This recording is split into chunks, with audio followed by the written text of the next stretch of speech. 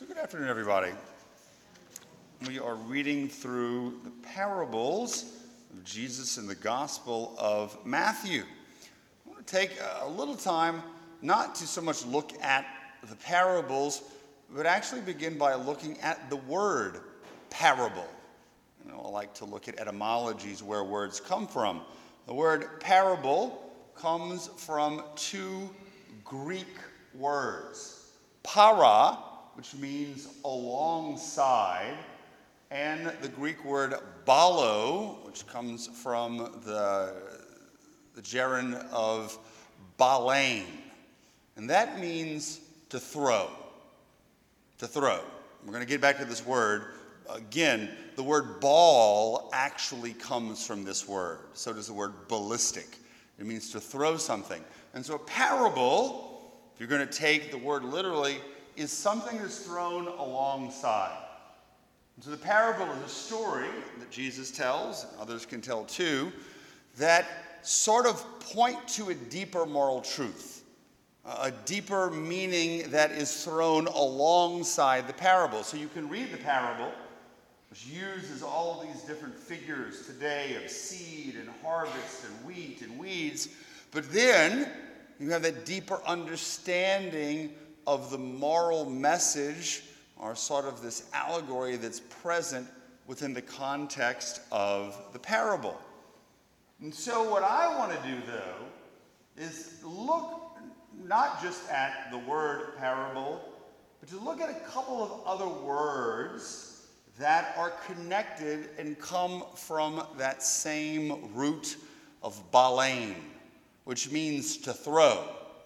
And these two words are ones that maybe you might be shocked when you realize they are somehow connected to parable and connected to each other. The first is the word symbol. Symbol, which comes from the two Greek words, balo, which means to throw, but also sin, which means together. And so a symbol is something that is thrown together, two different things. And so we also have to understand what a symbol is. It's this visible thing that represents or is a sign of something else that we can't see, something that might be invisible, something else that might be larger. Do you think of the golden arches? When you see that, it is that symbol that makes you think of McDonald's or this institution. And so we have lots of symbols in literature, in our language, in our culture. In fact, you are going to see symbols in today's parable. The seed, the wheat, the weeds, the sower, the harvest, the enemy. All of these different figures are symbolic of something else. They point to a deeper reality. And so symbols are crucial to human language, and they're crucial to our understanding of the world, particularly as Catholics. Because along with the word symbol, there's another word that we use as Catholics, as Christians, that sort of means the same thing, but not exactly. It's a visible thing that is a sign or points to an invisible reality. And that word is sacrament. Now, for those of you who are theologians here, we know that the word sacrament in English comes from sacramentum in Latin, which comes from the word in Greek mysterion, and not from symbol. But in a certain sense, sacrament, its most literal term, its most basic term, as a visible sign of an invisible reality, is like a symbol. Although all sacraments aren't necessarily symbol, but they are something that points to a different reality. And so we can understand symbol as a sign and sacrament as a sign. We can understand that we as Catholics, while we believe, of course, there are 7 sacraments, we're going to talk about that in a second, we believe that we ought to have a sacramental worldview, that everything in creation is a sacrament of or a symbol pointing to some deeper reality that we can use our intellects to look at and to understand. So we can look at creation. We can also look at the things within creation, particularly man and woman, the human person. And so John Paul II really fleshes this out in his theology of the body, this idea of the sacrament of creation and the sacrament of the body. That if we, from our Christian sacramental worldview, look at creation, the world, we can see that there's a good God behind it. That there's order there, there's structure. That the creation as a whole is a gift given to us. We can see the nature of gift in creation itself. And in particular, if we focus on the human person, man and woman, a composite of body and soul, we realize that there is a symbolic sacramental dimension to us. Now, our body and our actions symbolize what's going on interiorly, what's in our mind and what's in our heart. But there's actually a meaning written into the body, particularly in our sexual difference. That the body is meant for gift of self. It's meant for procreation, to bring forth life. And we are called to reread that language of the body, to see the meaning that God has put into it and act in accord with it. Just as Christ's body was symbolic of what? He became a male, not just for funsies.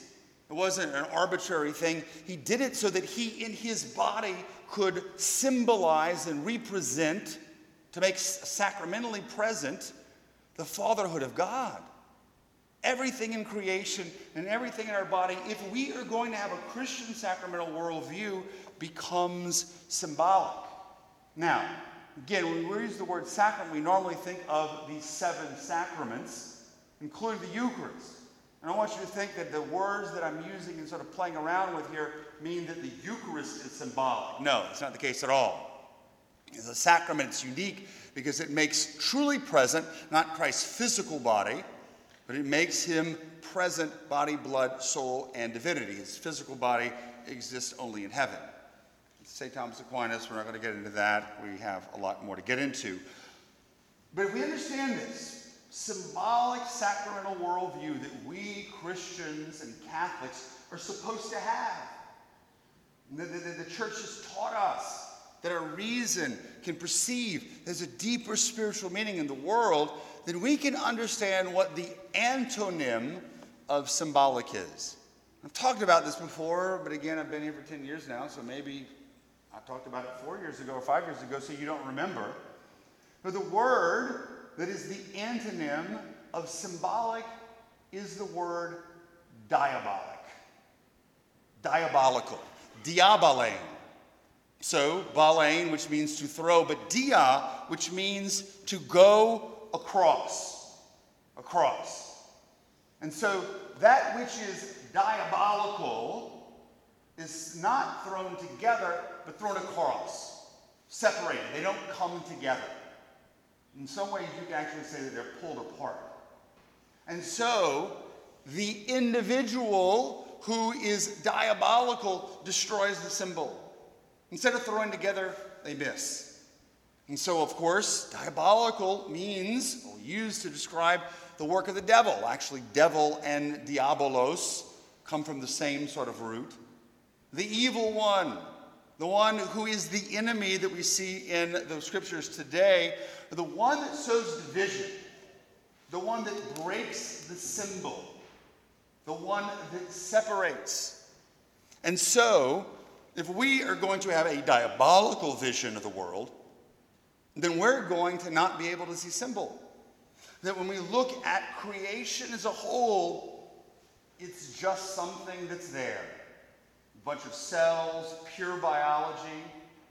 It came as a result of the Big Bang. There's no God behind it. There's no spiritual dimension. We live in a buffered world. We're apart from creation. We can see it, but there's no meaning. Now, we may put meaning into it, but it's not written into it. There's nothing inherent that we can or ought to understand. It's just material for us to be able to use, to manipulate. All mechanical. Then, if we apply this, of course, to ourselves, then guess what? There's no soul. The body doesn't mean anything. As I talked about a few weeks ago, we are nothing more than the product of millions of years of random evolution. That's all there is. The body doesn't mean anything. There's no purpose. God doesn't intend anything for our bodies, particularly for our sexuality. It's just there. It's just there to help us procreate. There's no deeper symbolic meaning. And so we can manipulate, we can do whatever we want, because when we die, we're just going to go back into the ground. This is diabolical in the most literal sense, but we can also say, from having a spiritual perspective, this is the work of the enemy, to sow those weeds, those lies, and that confusion, which makes us doubt our Christian, sacramental, symbolic worldview. Instead of bringing things together to see the deeper spiritual meaning that the creation and the body represents, we lose sight of that. So this is the challenge, and this is the point that I really kind of want to make today. Everyone in here, I would assume, or most everyone, is Catholic or Christian, or at least is interested in being so. Therefore, we ought to have that symbolic, not diabolical worldview. The sacramental worldview. Doesn't mean you've got to go study theology of the body, but it does mean that we are going to look at the world in a certain way. There's meaning there. There's a purpose there. We can see God there. But here's the catch. If you have that worldview, if we believe there is meaning written into it and that our reason can perceive it, then guess what? A morality flows from it. Morality, a way that we ought to behave and a way that we ought to act. We can derive the ought from the is. We can perceive these things with our reason. And so we look at creation. We look at the world. We realize that there's a deeper meaningness there. There's a sacredness to it. It represents God's gift. And so we ought to treat it properly. And that's why things that deal with the environment are important. We don't needlessly pollute the world. We don't destroy God's creation. We care for it because it is something important. It's not God. I don't believe that at all. But we can see God's working throughout creation.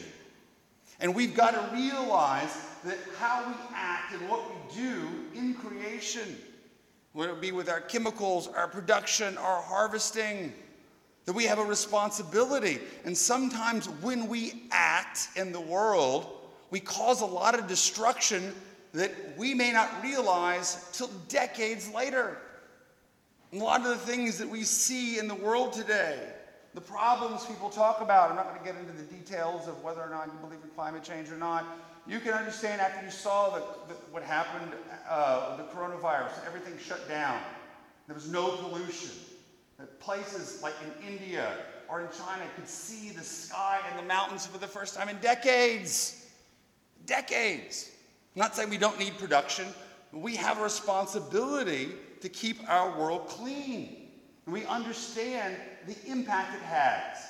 And so we're doing our best to try to fix things and to set things right. And this is something that Pope Benedict talked about, Pope Francis talks about. Not necessarily intended things that we did, but there are harms. The second one is this. The same thing, if we believe in that sacramental worldview, then there's a morality, a way we ought to act when it comes to our bodies and particularly our sexuality. And our body is meant for gift. Our body is meant for procreation. As crazy as it may seem to most of the world and most of Catholics, this is why we believe that each and every marital act needs to be open to life. That it is wrong to use intentionally artificial contraception or other contraception to stop unjustly the procreation of life. It's because we're not just chemicals and biology. There's a meaning there. Our body has a meaning. And whether we like it or not, if you have that sacramental worldview, this flows from it. It's pretty inconvenient, but particularly for many people in the world today, but you can't have one without the other. Then it's the diabolical that separates that meaning and says, oh, just go do whatever you want to do. Your body doesn't mean anything. Whatever you feel like, this is what you want to do. And so as a result, there are going to be impacts. And finally, after decades, the world seems to be waking up to it. Some of you may have seen in mainstream media a couple of articles about the coming demographic nightmare. Because for most of the Western world, and in part also in other nations, the 2.1 is the number of children that keeps the reproductive rate in everyone growing. Well, we are shooting way under that as a result of a number of things, but mainly the use of contraception. So guess what? Most of the nations in the world, by the year 2100, their populations will be reduced by half. By half. Now, most people will say, well, Father, that sounds great. We won't have as much pollution. Well, here's the problem. And when you see the BBC reporting on this, you know it's something real. Within the next 80 years, people are going to be living a lot longer. And so there are going to be, including some of you in here, who are going to be 80, 90 years old, and there are not going to be enough young people to take care of you, to pay taxes, to support. There's supposed to be a lot of young people at the bottom, a small amount of old people at the top. It's going to be inverted. And it's going to create problems, and guess what? There's nothing you can do to fix it. You can't make kids appear. But we didn't think about that. We just said, well, I'm going to do what I want to do. I have the power to do it. The diabolical separated the meaning. Now, I'm not sitting here to say, oh, the world's going to come to an end. Not at all. We're going to find some way to address this problem. But if you believe the world is symbolic and sacramental, then the way we act has moral implications, and we simply can't disregard it. And this ties back to what we talked about a couple of weeks ago. Right now, the decision is more than to say whether or not we're going to be on this side of the political fence or that side of the political fence. We're talking about worldviews. As Christians and Catholics, we are either going to adapt the sacramental worldview, the symbolic worldview, that the world means something, that there is a God, that there's a spiritual, and we're going to start acting like it, or we're going to go to the other side. It says there's no God, there's just politics, there's just power, and we use our will or our feelings to make meaning. You got to pick your side, because it's not going away. It's not about specific issues, it's about worldview.